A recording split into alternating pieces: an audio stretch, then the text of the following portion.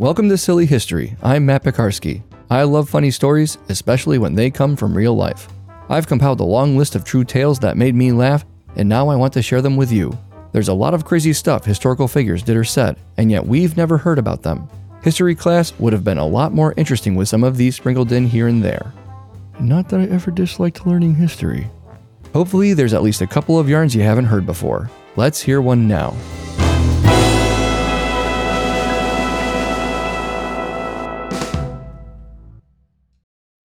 The Hermetic Order of the Golden Dawn was a secret society that practiced mystic philosophy and ancient magic rituals.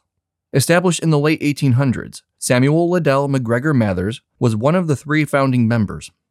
He assisted in developing the practiced rituals after their sacred text, the cipher manuscripts, was decoded by another founder.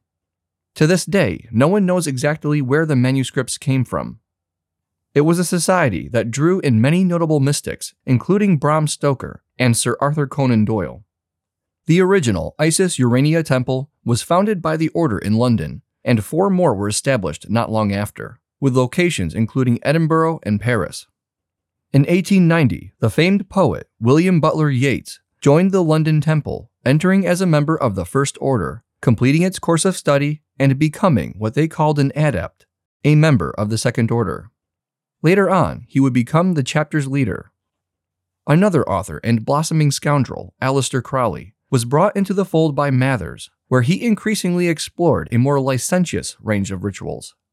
The time came when he believed that he should become a member of the Second Order, but the rest of the members had grown concerned with Crowley's dark and deviant behavior, fearing how he might use the advanced knowledge and magic for his own nefarious gain. They denied his request, but Crowley wouldn't tolerate it. Yeats and the other magicians had no authority to refuse him initiation.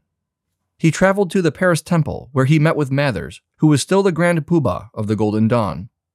Mathers was also at odds with the magicians in London, and so he was ready to assist Crowley in any way. The first thing he did was initiate him into the Second Order. But now Crowley wanted even more.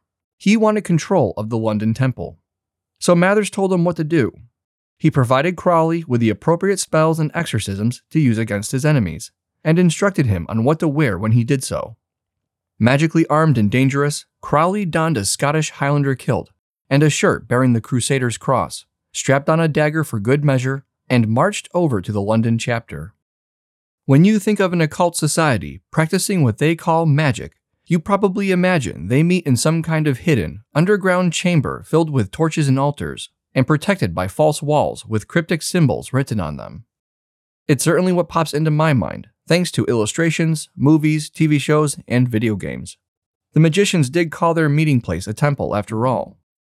But where the Golden Dawn met in London was quite the departure from the kind of place we would all imagine.